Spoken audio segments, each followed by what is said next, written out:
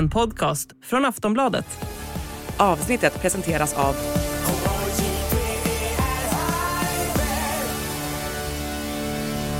Stödlinjen.se, åldersgräns 18 år.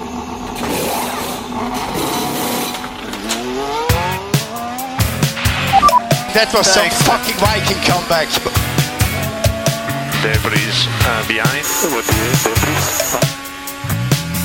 There's something strange with the engine. And even you can after that. What the?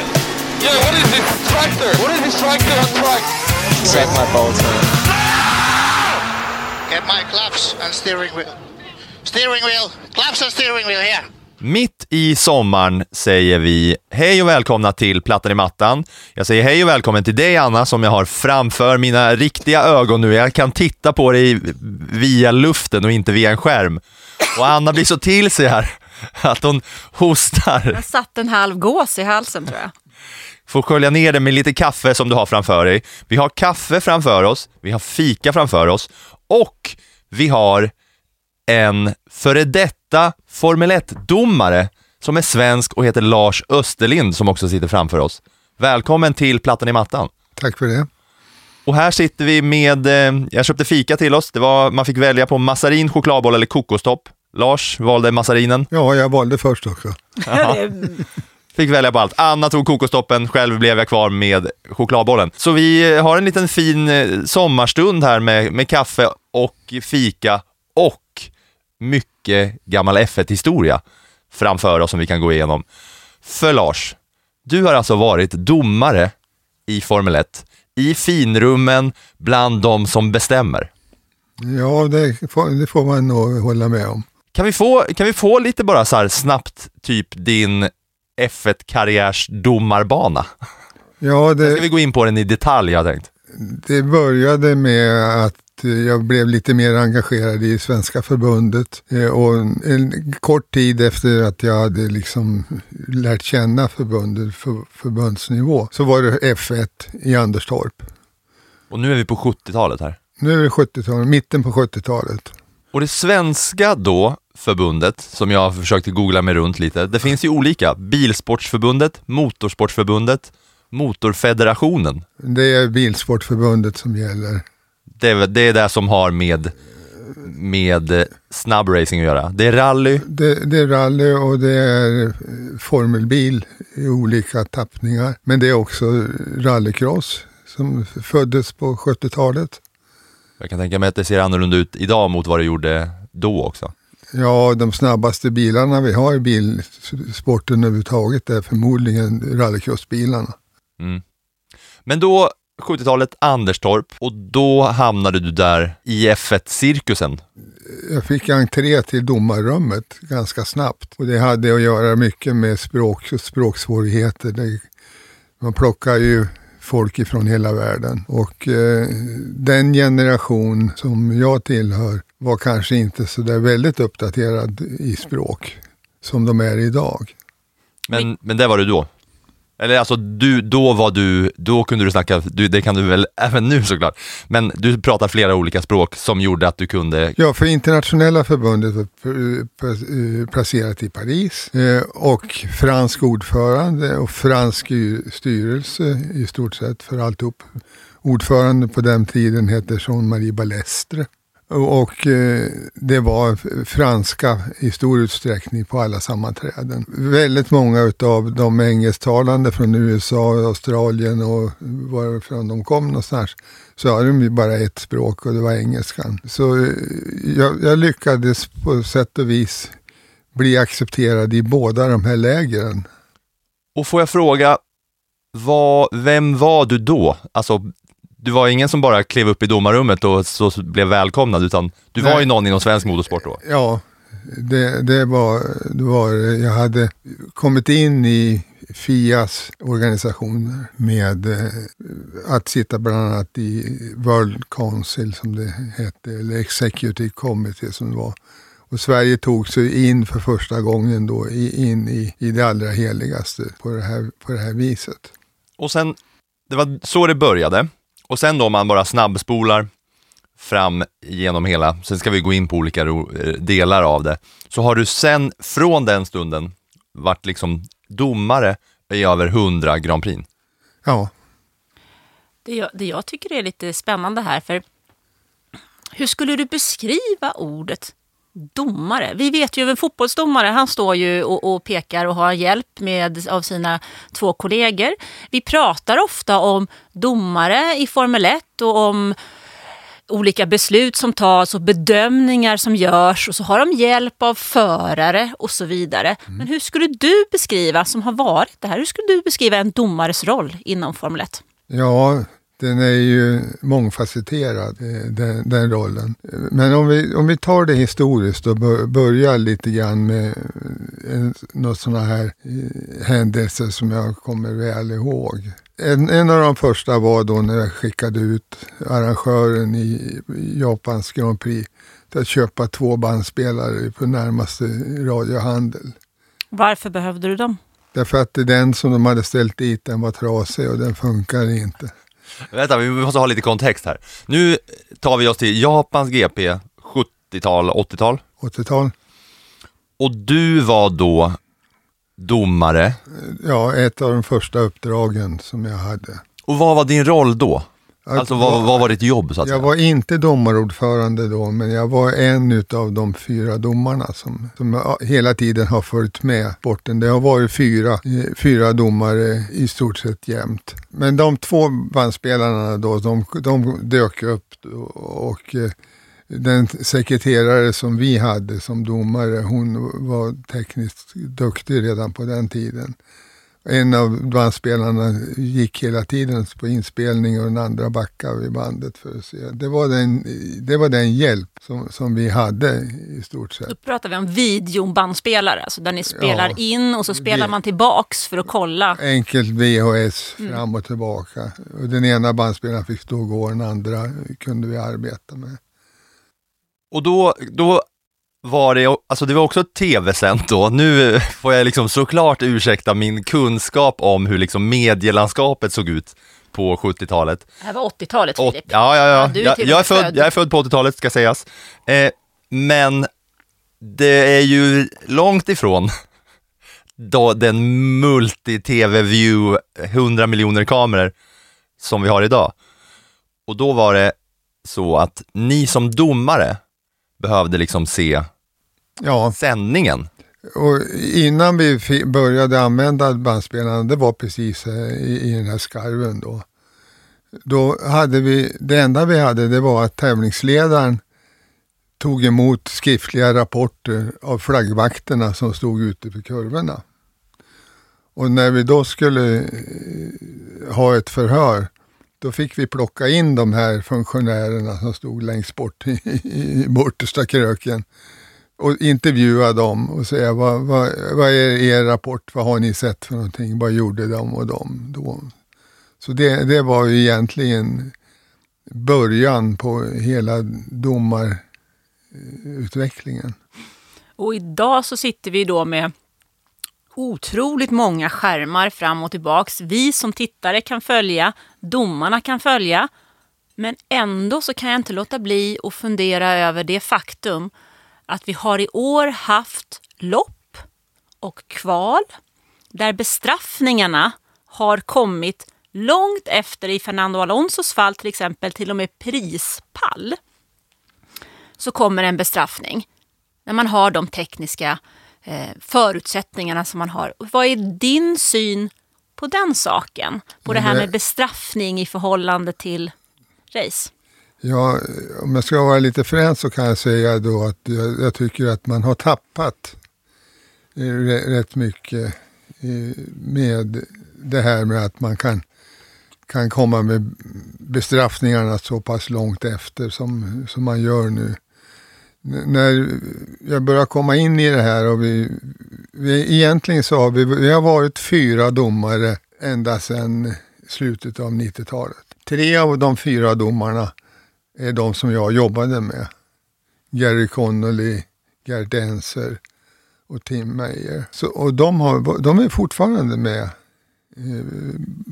i det här sättet att fungera. Och det var ju en total revolution när ett tyskt företag fick i uppgift att samla ihop tekniken för att göra den överskådlig och användbar för domarna.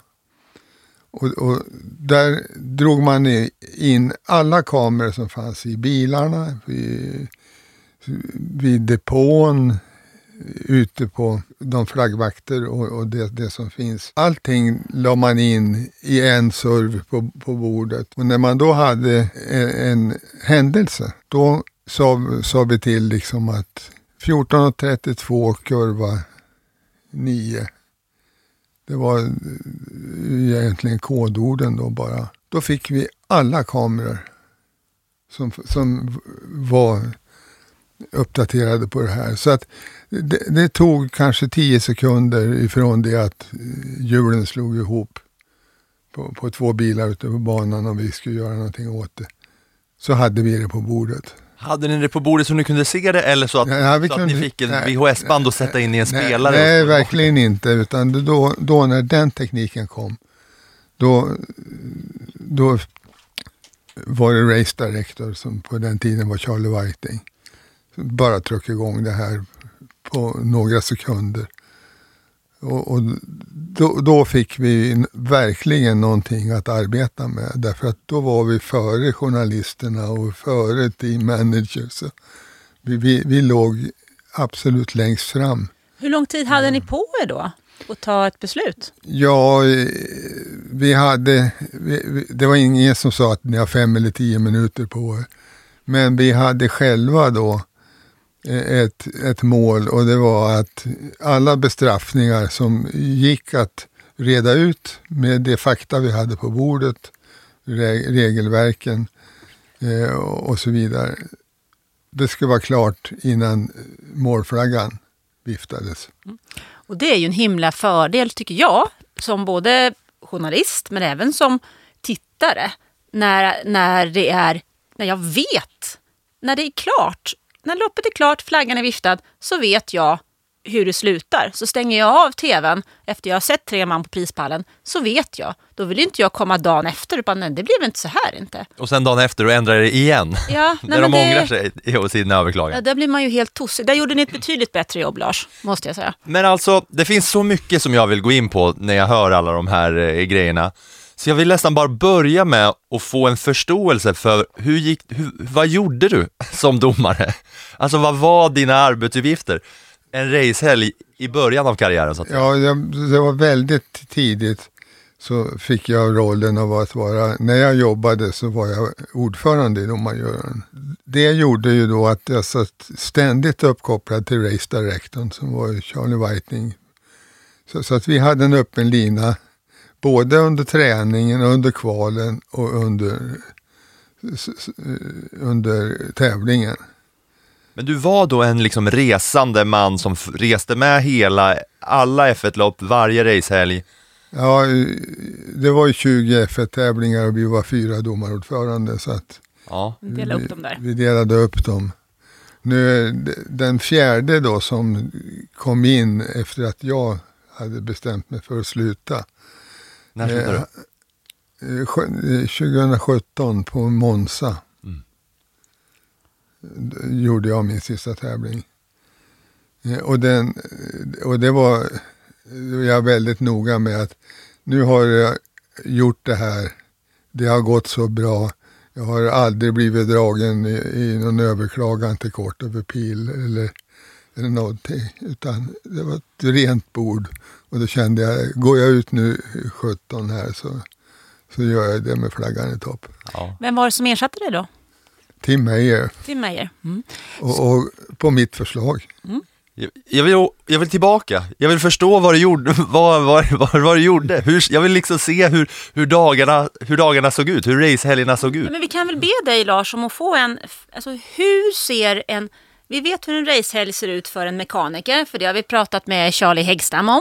Vi vet hur en racehelg ser ut för förarna ungefär och för teamen.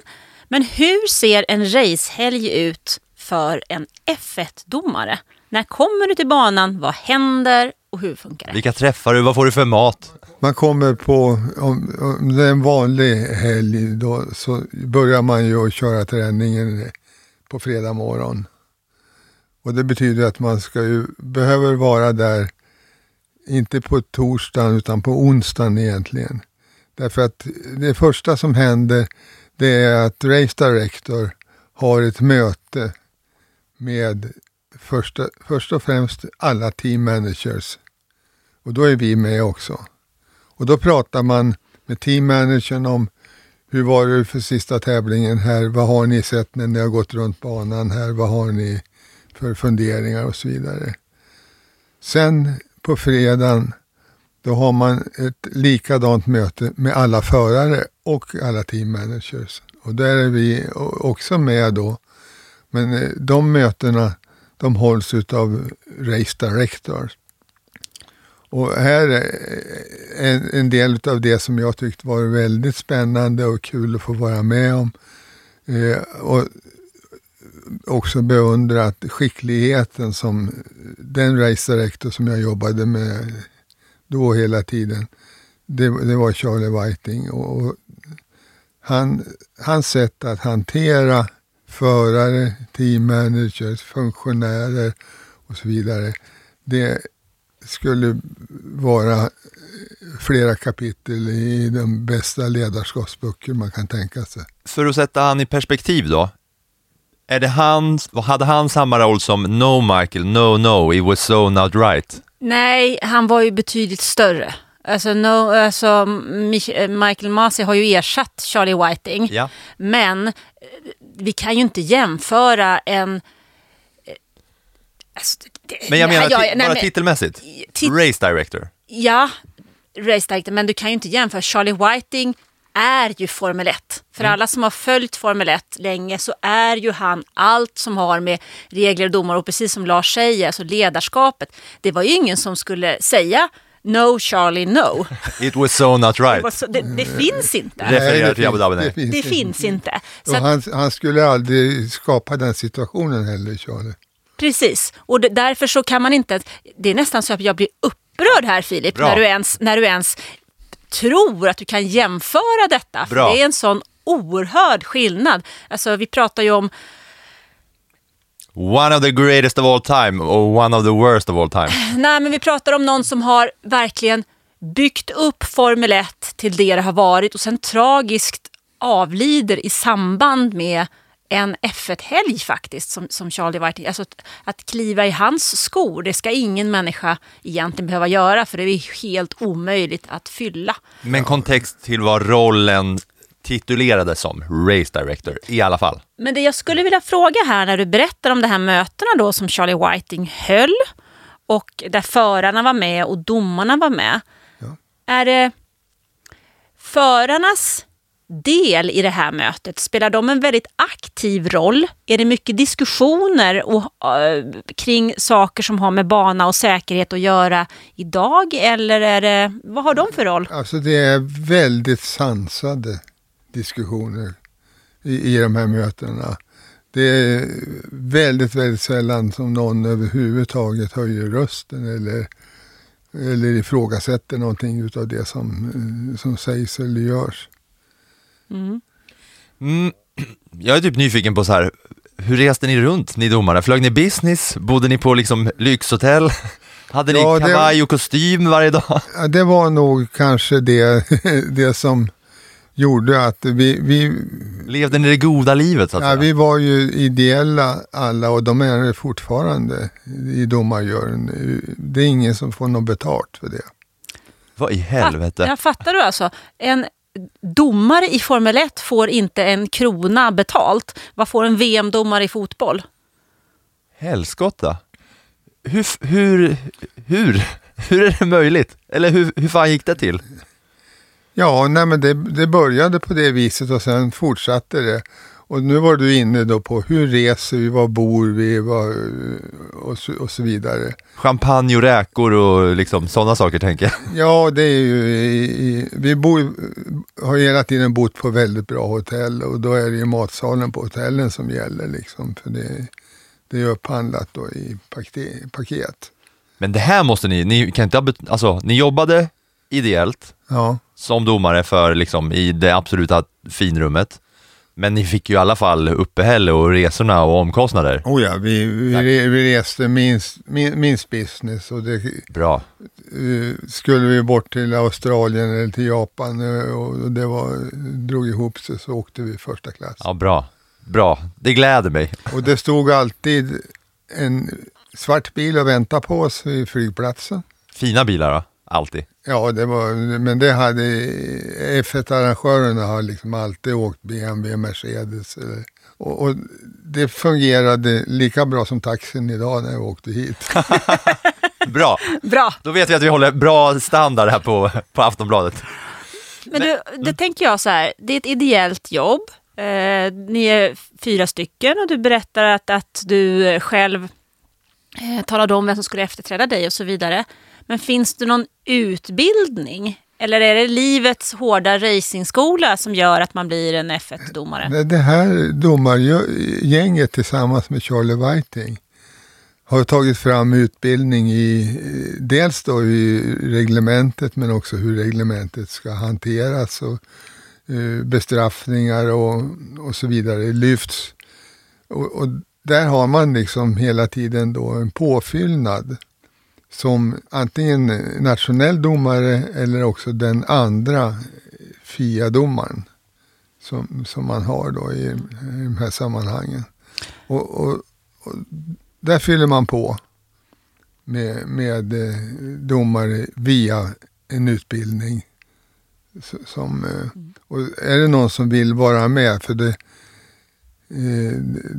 om vi tar de 4 domar-ordförande, så finns det ungefär 40 andra nu som har gått utbildningen.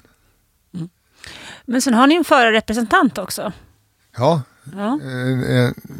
Och det har jag sagt hela tiden, att det var en väldigt uppenbar förstärkning för oss domare att ha Nigel Mansell i domarrummet under hela tävlingen. En poddfavorit, mustaschmannen Nigel Mansell. Ja, de som då Derek Warwick var väldigt aktiv, men vi har haft Emerson Fittipaldi, Alan Jones, Mika Salo, hela tiden har det. Och det som är påtagligt där, det är ju att ingen av oss, vi domare, kan och vet hur det upplevs ifrån förarstolen. Och det är där man har då fått helt nya perspektiv på det, där de liksom säger, ja men om man bromsar på det där viset, då sitter man i räcket. Man obstruerar någon eller sådär. Då är ju hela tiden perspektivet ifrån ratten. Mm. Och vi som domare då i övrigt, vi ser utifrån. Men vi har ju ofta då så har vi förhör om det, så att det är någonting stort och svårt som har hänt. Men jag tänker, har ni tillgång då till telemetri? Ni har tillgång till telemetri och data så att ni kan se hur bilarna har rört sig? Ja, telemetrin är väldigt intressant att du tar upp det. Därför att där kommer jag ihåg 1998. Då regnade det och vi var på spa, och det var också då i slutet av säsongen. Det stod om vem som skulle bli världsmästare. Regnet öste ner. Och mitt i slutet av racet far Michael Schumacher och David Coulthard ihop. Det är den sekvensen när Schumacher rusar in i depån och ska slå Coulthard på käften. Exakt. Och det är det enda slagsmål på över 100 tävlingar som jag vet. Just det. Ja. Men, och du sitter i ett rum då och övervakar. Du har liksom en överblick över det här, och sen är det du som ska bedöma om någon ska bestraffas av det här. Ja, har jag förstått liksom rollen rätt då? Just det. Det som blev väldigt påtagligt här, det var då att vi i intervjun med Schumacher så hävdar ju han att Coulthard hade avsiktligt bromsat så att Schumacher skulle köra in i Coulthards bil bakifrån. Och Schumacher säger det här är avsiktligt. Coulthard förnekar naturligtvis att han skulle bromsat på något sätt. Och då frågar jag Michael, hur var det med sikten? Visibility. Och Michael svarade 0. Såklart. Ja, ingenting. Och då var första gången som jag kom på, men vi har ju telemetri. Vi har ju i varje bil sitter ju flera datorer som kan skriva ut precis hur mycket du har bromsat, vilken fart du har och när det smäller ihop med de här. Och telemetrin visar ju då att Coulthard hade inte gjort någonting konstigt överhuvudtaget. Michael hade liksom fullvart rätt in i. Men det ska nu se jag att din hjärna snurrar här i ungefär 280 knyck. Ja, jag försöker gå igenom alla YouTube-klipp som jag har gått igenom över så här classic F1 moments och controversies och crashes. Och då kan jag bara dra en liten sån här kort historia om man ska förstå vilken tidsperiod vi jobbar med här.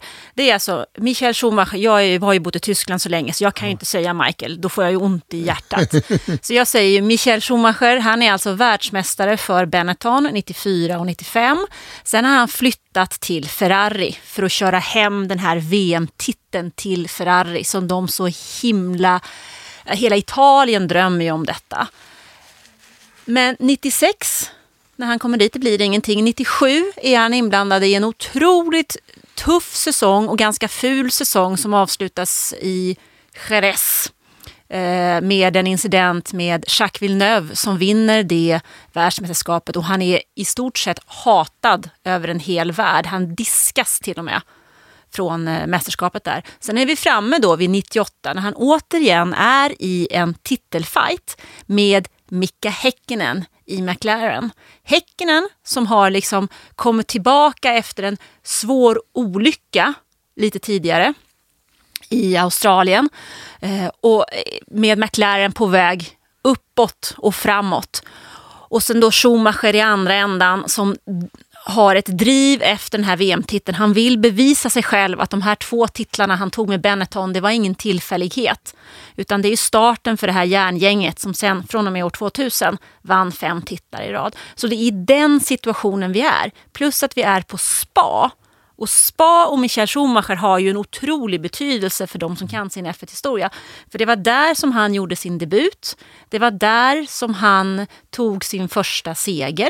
Och där har han säkrat VM-titlar senare. Han har kört sitt 300:e lopp också på Spa. Och det är en bana som ligger inte allt för långt ifrån Kerpen i Tyskland där han är uppvuxen och född. Så det är liksom Michael Schumacher-land. Så att han då i den här stressen i jakten mot VM-titeln säger just 0 visibility. Det är nog ganska typiskt för han är så han vet vad han måste göra för den här VM-titeln och han har inte en tanke på att Lars kan avslöja honom med brallorna nere. Nej. Och det var det som hände alltså? Det var det som hände och det var drog ner brallorna på. Det var första gången som telemetrin användes aktivt. Är det sant? Utav oss domare. Jag minns ju bara bilderna på när Schumacher springer i depån. Såg du det live? Ja. Hur? Beskriv situationen. Ja, tack. Ja, de tog ju det precis när han kom ner till Coulthard och då hade ju folket runt omkring särat på de här. Jo, men han sprang ju med näven i alltså det var ju som en sån här tjurrusning. Jag skulle springa och klippa till honom. Vi ska lyssna lite på den här händelsen. And let us not forget that David Coulthard in these appalling conditions. Oh God! Michael Schumacher hits David Coulthard and is out of the Belgian Grand Prix. Maybe he should have been a bit more circumspect about trying to pass him. Wow, what an incredible development. Look, Coulthard appears to lift. And look at the spray. No wonder Michael can't see anything. He just can't see and just runs into the back of David Coulthard. Angrily throws his steering wheel out of the cockpit with every good reason. You can understand his fury because what is he up to? He's storming down the pit lane, presumably to go. Look at him. He's saying, "I'm going to the stewards." James, can you enlighten? He's going to Coulthard. He's going to have it out with David Coulthard.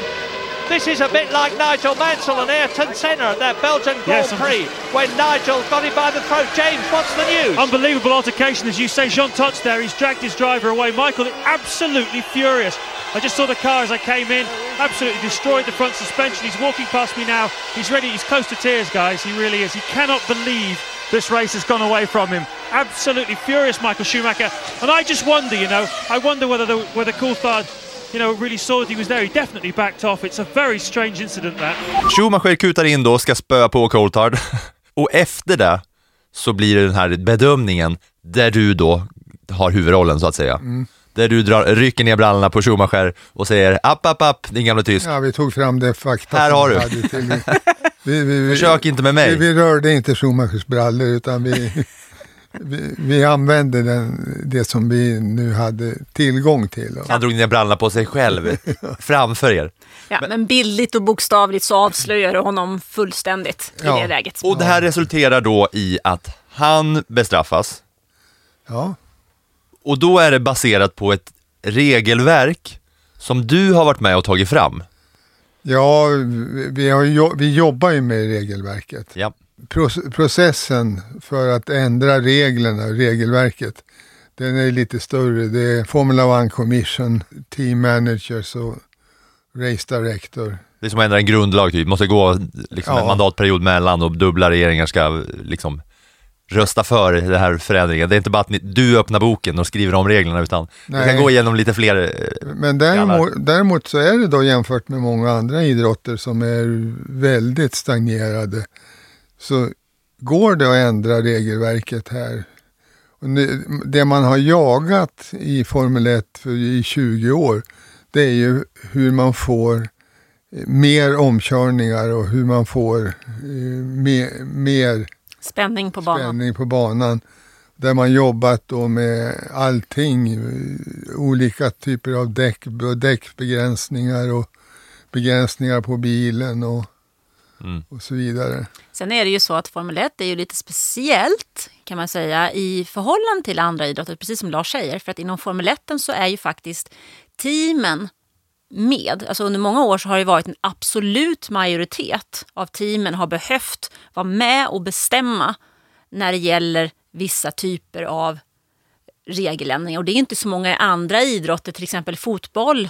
Om man har ett VM i fotboll så är det inte så att Italien, Frankrike och England är med och sätter reglerna för hur fotbolls-VM ska vara. Men så är det ju inom Formel 1 att teamen är, precis som Lars säger, och team manager, de är delaktiga i regelprocessen. Så kan man hade man haft samma inställning till regelverket som det har varit i Formel 1 nu, då hade man säkert tagit bort offsiden i fotboll för länge sedan. Ja, men säkerligen. Så att det är ju en... och Formel 1 är ju... Jag kan säga, när vi pratade på telefon sist så sa jag, tror jag lite slarvigt, att Formel 1 är ju någon slags kamp mellan katten och råttan. Det är ju en gråzonsmodifierad sport där man från ena sidan försöker att ha ett så stabilt och tydligt regelverk som möjligt. Men från teamens sida försöker att hitta kryphålen som ska gynna sig själva i det regelverket. Kan jag... Jo, det stämmer nog rätt bra det. Men det gör det lite knepigt. Men då när vi kommer bara till regler här. Alltså till exempel då när Schumacher kommer där och ska spöa på Coulthard och ni kollar på telemetrin.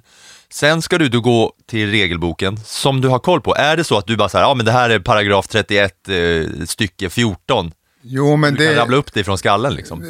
Du kan ju nästan ta trafiken här ute. Om det smäller här ute och någon kör in i framförvarande bil, så är det oftast den som kör in i trafiken. Och det blir ju lite grann samma sak här. Om du kommer med för hög fart och missar en bromsning och plockar med dig 2 konkurrenter ut. Men jag tänker på resten av regelverket. Det är ju inte liksom, alltså man snackar olika flaggor, vad som händer om någon gör en överkörning på en träning med ett gul flagg. Har du liksom i huvudet så här, ja men då går vi till regelboken enligt den här paragrafen, så säger regelboken. Det finns 2 eller 3 paragrafer kvar från början i regelverket som är konstant. Men i övrigt så... Men under din tid som domare, hade du liksom på samma sätt som varje amerikansk motell har bibeln i liksom nattduksbordet, så hade du F1-regelboken i bokhyllan och i handskfacket? Ja, man levde hela tiden med regelboken. Ja, men det är lite det jag tänker. På samma sätt som en jurist eller åklagare har koll på lagboken, så hade du liksom koll på... Och det finns ju en överklagningsmöjlighet, en court of appeal, som är sportens egen överdomare. Just det, den har man ju hört om i många olika andra fall också. Ja. När vi är på det här med beslut och court of appeal, så finns det en incident som jag vet att du har varit inblandad i, som jag gärna skulle vilja att vi pratar lite om. Och då tar vi oss tillbaka först ända till Österrike, och några ord som jag tror att de flesta som har någon aning om Formel 1 har hört, och det är Let Michael pass for the championship. Vilket tillfälle är det? Ja, det är ett av de här tillfällena när man diskuterar teamorder. Mm. Precis. Och var det Barrichello och Michael som det här handlade om, och de fick order. Och det såg ju länge ut som de inte skulle lyda orden, men gjorde väl det, tror jag, i slutändan. Precis, och vi snackar om en tid där det blir ett beslut mot teamorders. Ferrari skapar den här situationen. Det blir en enorm bomb som exploderar, för att det ser ju för bedrövligt ut när den ena föraren stannar framför mållinjen och den andra kör förbi redan ganska tidigt under säsongen. Efter det så förbjuds teamorders i Formel 1. Men sen kommer vi in till en situation som återigen är Ferrari. Ja. Det är på Hockenheim och det är Alonso och Massa. Och det här är en situation som många idag fortfarande får jag frågan om, men teamorders är ju förbjudet. Och då kan vi svara nej, det är inte förbjudet. För vad hände på Hockenheim? Kommer du ihåg det? Ja, jag kommer ihåg det, med hela tiden den här, att i någon slags kod tala om att vad var det, Alonso is faster. Okay, Fernando is faster than you. Confirm you understood the message. Okay, mate, good lad. Just stick with him now. Sorry.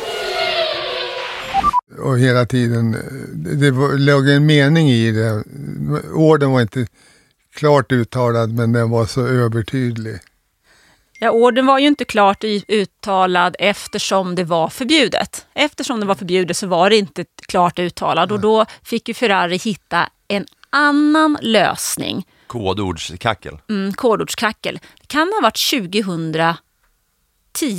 Det var 2010. Ja, och det slutar ju med att teamorders faktiskt blir tillåtet igen. Kan du berätta vad det var som hände hos er? Ja, den sommaren. Vi hade sista mötet på våren i styrelsen i internationella förbundet. Och då kom ju det här upp då med den här teamordern. Och då fick jag i uppdrag att utreda nu det här med teamorder, så vi vet på vilket ben vi ska stå. För det var ju liksom olika bud nu då på det här. Och den sommaren, då satt jag och ringde runt till Stefan och Dominicali, eller? Ja. Han var teamchef hos Ferrari på den tiden. Ja, Massa, Alonso, ytterligare tror jag en par teammanagers som jag då satt och ringde ner till Sydamerika och Australien och överallt och lyckades hitta de här förarna i solstolen och gjorde intervjuer då med dem. Och sen konklusionen som jag gjorde då när jag stängde ner då den här undersökningen, så sa jag då att det finns ingenting annat att göra än att godkänna teamorder. Därför att det är så enkelt att hitta på att ett av däcken har en pyspunka. Och vilket de förmodligen har gjort då genom alla de här åren. Ja. Även sådana som inte blev uppförstorade, som handlade om liksom segrar och mästerskap och så vidare, även längre ner i fältet. Så då blev det på första mötet på hösten då i World Council. Då sa man det, okej, vi ger upp det här med teamorder, det får vara tillåtet.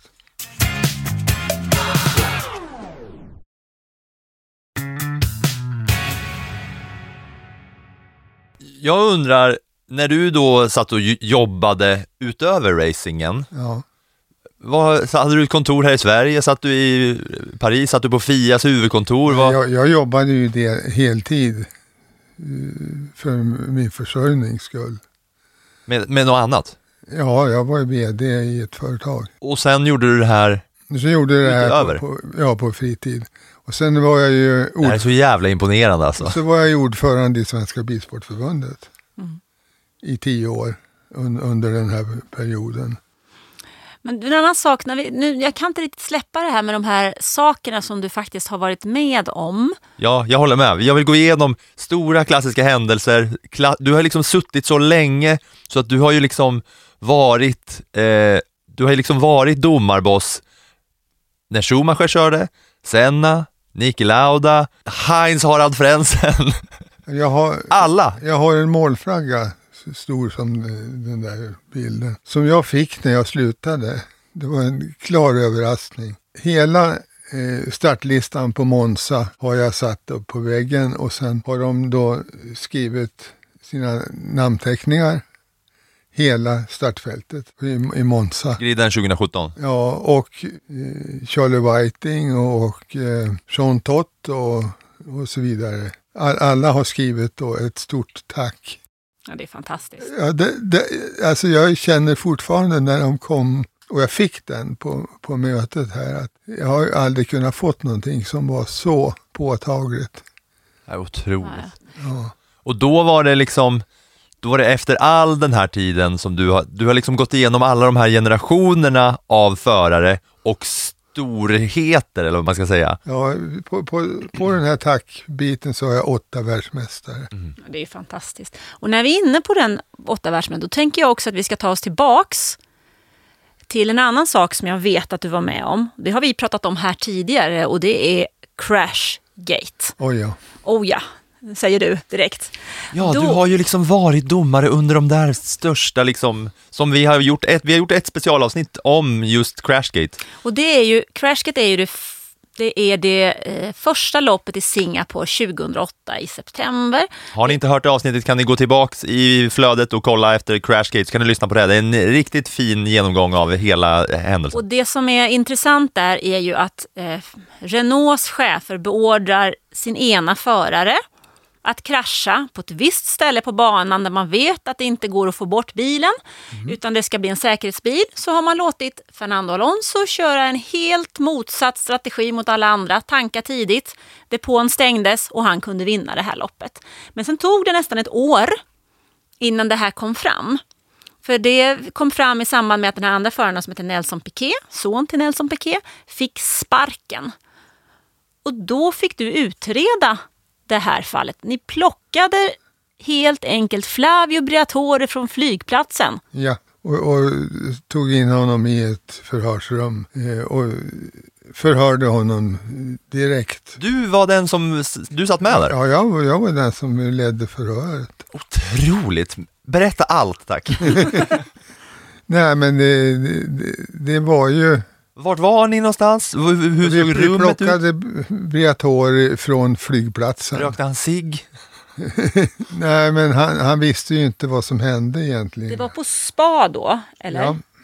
Första loppet efter sommaruppehållet. För Piquet fick sparken under sommaruppehållet, pratar med en brasiliansk tv-kanal. Det är så det släpps ut. Ja. Och ni plockar Briatore. Vad 17 sa han? Jo, han visade bara upp ett stort förvånat ansikte liksom. Och vad är det som händer? Han förstod inte vad det var. Och det var svårt i den här utredningen att veta liksom vad visste Pat Simons. Men Briatore känns ju som en ful fisk. Ja, det vill jag inte säga. Låt Anna säga det. Det får stå för Anna och för mig. Men Jag har väl liksom titulerat honom som liksom the mafia boss number one. Ja, men typ, nej, men jag har faktiskt träffat Flavio Briatore vid ett par gånger och intervjuat honom. Och jag kan väl säga att det inte alltid som hans ögon och hans mun säger samma sak. Så därför kanske man ska säga att det är en liten gädda. Men in i det här rummet igen då, när ni ska få höra Briatore. Briatore finns ju med sina vänner och sin klan och så vidare. Och den går ju hela vägen upp genom organisationen, upp till ordförande. Men vilka var ni i det här förhörsrummet då? När ni liksom avslöjade en av sporthistoriens största men det var skandaler. Det var en advokat som också då användes utav Formel 1. En kvinnlig advokat som skrev ner då hela förhöret. Hade du förberett dig? Var du nervös? Var du på krigsstigen? Allting händer ju liksom, så det finns inte tid att bli nervös då. Men kände du att det här, nu har vi en av de största liksom, skandalerna i sportens historia på gång här? Nu finns det en som vi inte har pratat om här, och det är Max Mosley. Och Max Mosley var ju ordförande i World Council. Och i FIA. Och Max var med på förhöret. Så. Men där liksom, du radade upp så här, okej, det här har hänt. Du är ansvarig för det här. Vi tror att du har gjort det här. Ja, alltså, det är klart vi talar om att det går de här ryktena om det här, och det här är jätteallvarligt. Och sen så börjar vi förhöra då för försöka förstå vad Briatore hade fattat. Om han var inblandad, och om Pat Simons var inblandad, om Piquet var inblandad. Och det blev ju inte något färdigt konstaterande utav de här förhören. Det var ju, utan det kom ju senare. Då hade man en whistleblower. Vi har ju det här i svensk lagstiftning numera också då, whistleblower. Men då när den whistleblåsaren hade gett sig till känna, då kom det här upp på bordet på World Council, och där kom bestraffningarna sen. Och de var ju väldigt, väldigt tuffa alltså, när Briatore blir avstängd för resten av livet. Hur reagerade han? Insåg han vad han hade gjort? Jag tror det tog lång tid innan han fattade. Sen försvann han ju ur den här offentligheten. Jag tänker när ni hade då Briatore på ett ställe och Pat Simons på ett ställe, för att de inte skulle prata med varandra, så att ni skulle kunna skaffa er en bild av det. Var båda två var de medvetna om vad de hade gjort och försökte dölja det? Eller trodde de att de inte hade gjort något fel? De trodde nog att de inte hade gjort något fel. Om jag kommer ihåg rätt så försökte man liksom att gå in på kraschen med Piquet i räcket och fokusera försvaret på det och säga vad är det som säger att den här kraschen skulle vara beordrad eller förberedd på något vis. Men det är inte himla taskigt mot stackars unga Nelson Piquet Junior där, lägga allt tyngd på honom. Jo, visst. Han var ju i en otrolig beroendesituation av de två. Jo, men det är väl som alltid i sådana här lägen liksom, då alla försöker klara sig. Mm. Vad har du med för sådana här stora liksom, det behöver inte vara skandaler, men ändå som dina liksom största minnen av stora Formel 1-händelser där du själv har spelat liksom en roll? För det kan man väl minst sagt säga att du gjorde här, va? Ja, det gjorde jag ju. Och kan man säga att det var du som satte dit Briatore, eller? Nej, det gjorde de själva. Han satte dit sig själv? Ja, nej, vi, efter att vi hade gjort den utredningen så la man fram den, och den gav ju ingenting klart förrän det helt plötsligt började komma liksom erkännande att man hade gjort det här, och då, de erkännandena kom ju utan att vi domare behövde. Mm. Men som Filip säger, finns det någon annan situation som vi har missat där du känner att här var jag verkligen med i händelsernas centrum? Ja, det som har varit väldigt påtagligt är ju att det här är en teknik teknikdriven sport verkligen. Och det är ju, man hittar ju alltid fel på bilarna och på utrustningen när det gäller tekniken. Alltså att ert jobb är att hitta... Vårt jobb är också att ta ställning till när vi får en rapport från Joe Bauer som är teknisk chef då. Så landar det i vårt knä. För Joe Bauer delar inte ut några bestraffningar. Just det, utan han lämnar bara rapport och säger den här bilen har fel utrustning där och där och där. Och då blir det för oss domare att ta tag i det. Och nu har vi har ju inte någon tekniker i domarjuryn här. Gary Connolly har jobbat i försäkringsbranschen. Gert Denser har en av Europas största planteringar på julgranar. Om det är sant. Jaha. Men i stort sett har han ägnat hela sin praktiska tid åt DTM. Ja. Tyska standardvagnsmästerskapet. Det är där han har då. Tim Meyer är vice ordförande eller varit ordförande i amerikanska förbundet. Så att det finns inte någon tekniker. Nej. Och ibland kan jag väl ha känt då när jag kommer ner och säger att det där är de här grejerna. Så man sticker ner huvudet i förarstolen så fattar man ju inte så mycket förrän Joe Bauer kommer och bläddrar upp det här och liksom visar och säger så här ska det se ut, så här ser det ut. Och det är där vi pratar om de här gråzonerna igen. Ja. Att det gäller att hitta hålen. Och inte kanske fuska, utan bara hitta en öppning. Ja, sen är det ju, de håller ju koll på varandra. Det är ju rätt fascinerande att se. Vi hade ju ett tillfälle med McLaren, spiontillfället med Ferrari och McLaren. Det är det som kallas för Spygate. Och Spygate har vi också ett specialavsnitt om. För den är ju också otroligt. Det är ju otroligt vad de försöker att fuska hela tiden. Ja, och vad det kostar att fuska. Men säg så, hur inblandad var du i Spygate? Som ordinarie ledamot i World Council, därför att det lades på bordet till hela styrelsen i internationella förbundet som är World Council. Så du var med på de här mötena i Paris? Ja. Satt du vid det bordet bland de här? Ja, det gjorde hela World Council. Vi är ju 20 stycken ungefär. Och det lades fram på det bordet. Och därifrån kom också beslutet om den här höga bestraffningen. Men där är ju Spygate, den rullas ju upp på något sätt under sommaren.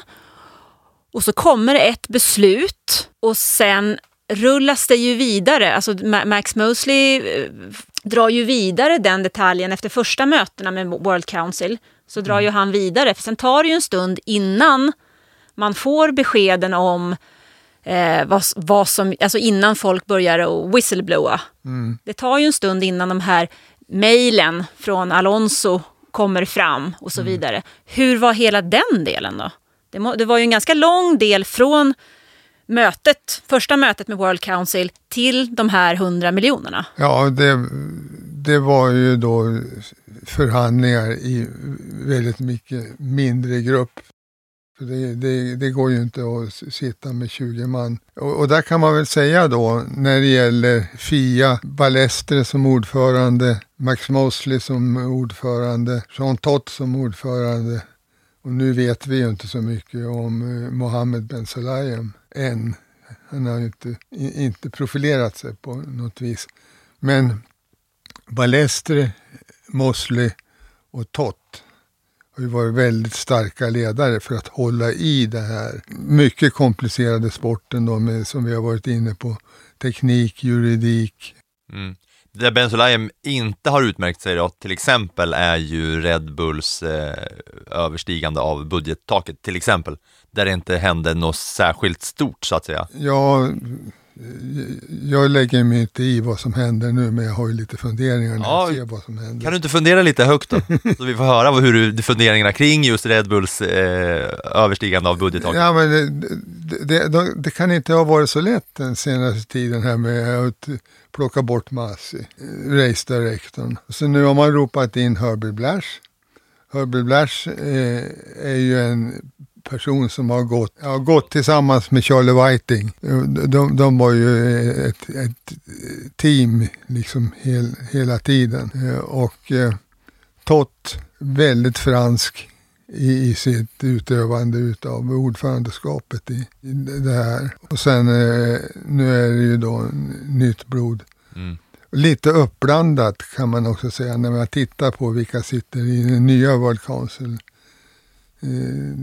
Där Sverige har fått in en person. Anna Nordqvist. Som namne med golfaren som det kanske inte är som sitter här. Det hade varit otroligt om hon var proffsgolfare på LPGA-touren och satt i World Council för FIA. Men det är ju väldigt bra marscherat. Vicepresident. Vicepresident, ja. En av 8 kanske, 7. Ja.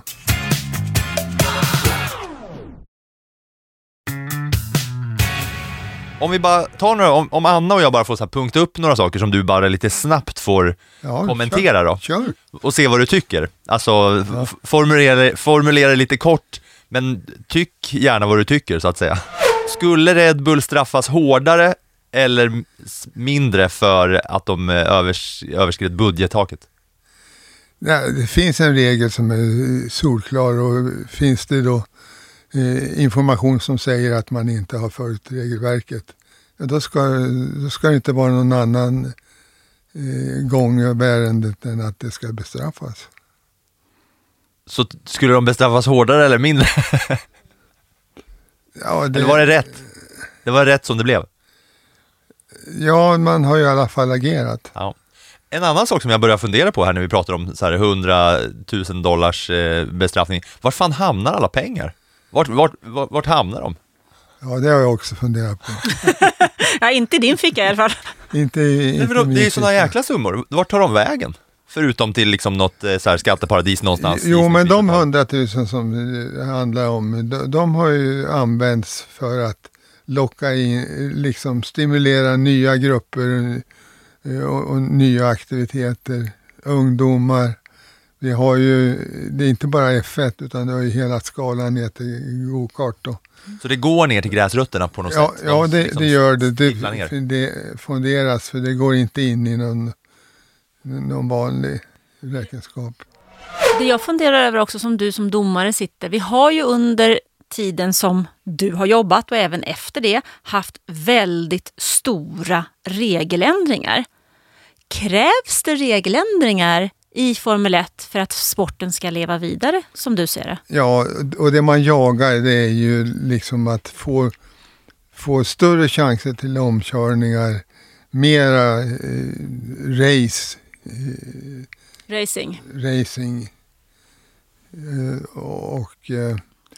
Och där har man ju då tagit väldigt stora hjälp. Ta de här däcken som skulle vara mönstrade till exempel för ett antal år sedan. Och sen har man ju jobbat hela tiden med att hålla motorstyrkan nere. Nu är vi uppe i 350 kilometer i timmen liksom. Och går jag tillbaks så var det ju sällan som man kom längre, körde fortare än 220-230. Mm. Men de behövs liksom regeländringarna för att hålla sporten på rätt spår. Och Max Mosley var den säkerhetstänkandet. Och han drev igenom de här begränsningarna för att det inte skulle vara för farligt. Nej, för det går ju inte heller om folk, alltså så som det var på 70-talet när man inte visste om man skulle överleva ett race eller inte. Det, hade det är ju så inte otroligt man kollar på gamla filmer. Alltså, jag har ju senaste dagarna kollat på mycket gamla race och bara att den som står och vevar på schackruta-flaggan står ute på liksom målrakan. Ja, men det här är ju helt otroligt. Jag har ju en som ligger på sidan om det här, men när Toivonen dog i rally-VM, då var jag med. Åkte ner på natten till Ajaccio. Vi hade ett möte där vi var 3 stycken. Det var Balestre, det var Lancias teamchef och jag. Mm. Och då bestämde vi oss för att vi skippar grupp E-bilarna. Det är det största som har hänt på rally. Vi tog bort hela klassen. Det är för farligt med de här grupp E-rallybilarna. Henry Toivonen, en finsk rallyförare, eller hur? Ja. som omkom i under ett race. Vem är enligt dig den bästa Formel 1-föraren genom alla tider? Jag skulle nog gå på Schumacher. Och vem är då den bästa förarrepresentanten och ha hjälp av som domare? Jag har gjort ett antal varv på Silverstone med Nigel Mansell och det kommer jag aldrig att glömma. För han är en fantastisk pedagog och berättar liksom sånt som jag inte visste. När vi åkte runt med en vanlig domarbil och så fort har jag aldrig åkt på någon bana. Jo, jag har åkt med säkerhetsbilen också. Det här tänkte jag fråga om också. Jag vill höra om du har kört själv och så vidare. Ja, men Nigel Mansell, han sa då, titta på skillnaden på däcken. Så här, det här gör så här mycket tid. Och jag kunde inte fatta liksom att de måste pricka in exakt. För om hjulen bara står lite så syns det på farten direkt. Mm. Så det har varit väldigt, väldigt givande. Och sen de som har varit med mycket, Derek Warwick har gillat det här. Och han är en väldigt duktig domare. Mm. Men Nigel Mansell var då representant för förarna som var inkluderad i domarnas arbete så att säga. Ja. Och fick han breddade er förståelse för... Han breddade våran förståelse. Ja. Och väldigt pedagogiskt när han gjorde det. Och sen har vi många roliga saker. Emerson Fittipaldi har ju varit jättekul att jobba med också. Varför då? Jo, därför att det är en legend. Vad tycker du om Bernie Ecclestone? Fascinerande. Jag har ju känt Bernie från 70-talet och hela vägen igenom. Och haft nytta av att liksom ha en ganska nära relation till Bernie. Han pratar ju lite i rubriker ibland kan man ju säga. Menar han verkligen vad han säger? Alltså han är oerhört rolig. Han har en humor som gör liksom att när Ballester opererades för hjärtfel och vi hade möte samtidigt då i Paris. Så kom generalsekreteraren tillbaka från lasarettet och sa att Ballester är opererad nu, men det tog en himla tid. Och då säger Bernie Ecclestone, ja men det kan jag förstå, hitta det lilla hjärtat, det är inte enkelt. Bernie the man. Ja, otroligt. Det var en bra anekdot. Har du någon fler? Nej, det är ju det här Bernie blivit känd för också. Då de frågade. Hans dåvarande fru var ju lång. Och din fru, en av alla fruar. Ja, din fru är så väldigt lång liksom. Hur gör ni då? För du kan ju inte kyssa henne. Och då säger Bernie, jo om jag står på min plånbok så räcker det. Det bästa är ju att det är sant också. Ja, men grejen är att på den tiden hade man ju kontanter så det funkar. Ja. Med Swish är det inte lika enkelt. Han är inte lång, Bernie. Nej, han är 1,56. Alltså, han hade nått dig till midjan, Filip. Knappt. Till och med. Ja, han är en liten plutt till fysiken i alla fall. Ja, en annan sak, jag var på honom och sa det. Jag läste att du har 85% vinst utav din omsättning. Hur kan du inte berätta för mig hur man gör det, hur man fixar det? Ja, men det är inte svårigheten, sa han, utan det är inte de 85% vinst. Alltså det som är problemet för mig, det är de 15% som fattas. Ja, Bernie.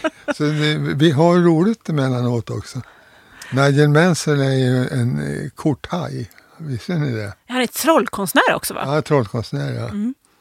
Har du fått... Så det var väldigt lättsamt när vi hade väntat på nästa hit som skulle komma och sånt där. Då satt vi och spelade kort. Och han trollar för er? Han trollar för oss, ja.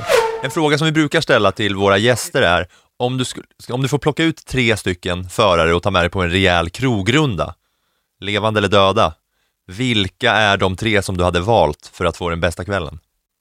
Jag hade tagit med Max Mosley. Jag hade gärna haft med David Coulthard.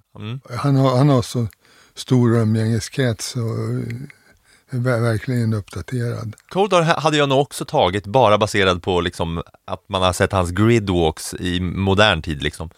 Och vem är den tredje då, Lars? Ja, vem är den tredje? Mika Häkkinen. Ja, han är ju en kul filur. Har du varit ute och krökat med många förare eller? Nej, jag krökar inte heller.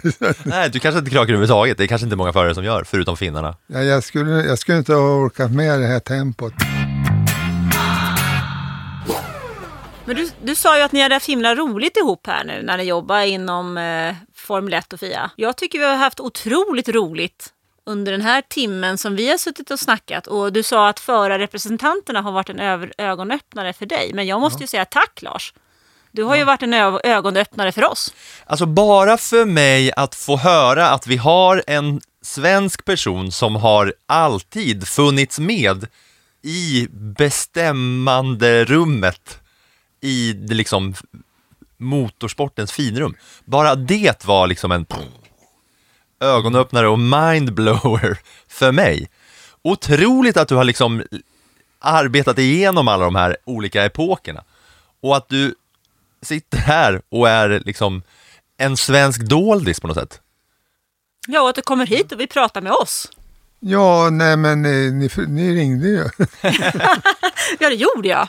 Jag ringde och frågade om du hade tid och lust, och det hade du ju. Ja. Hur följer du Formel 1 idag? På tv. Varje race?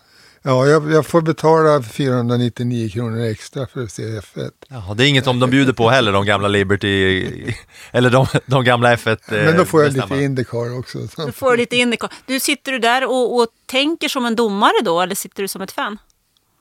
Nej, jag vaknar nog till när det händer någonting. Så domarnerven liksom. Så du var lika irriterad som jag på bedömningen av Fernando Alonso i Saudiarabien, var det va? Ja, flera av de här grejerna som har hänt nu liksom tycker jag har varit onödiga. Det hade inte hänt om vi hade haft Lars Österlind i domarbåset. Då hade det varit klart när flaggan viftas. Just det. Ja, det är bra. Ja, men vi får säga ett jättestort tack till att du tog dig hit och var med och snackade om gamla goda domarstories i Platten i mattan. Den för detta domar-ordföranden från Sverige, Lars Österlind. Tack för att du var med. Ja, tack så mycket. Tack för att du kom.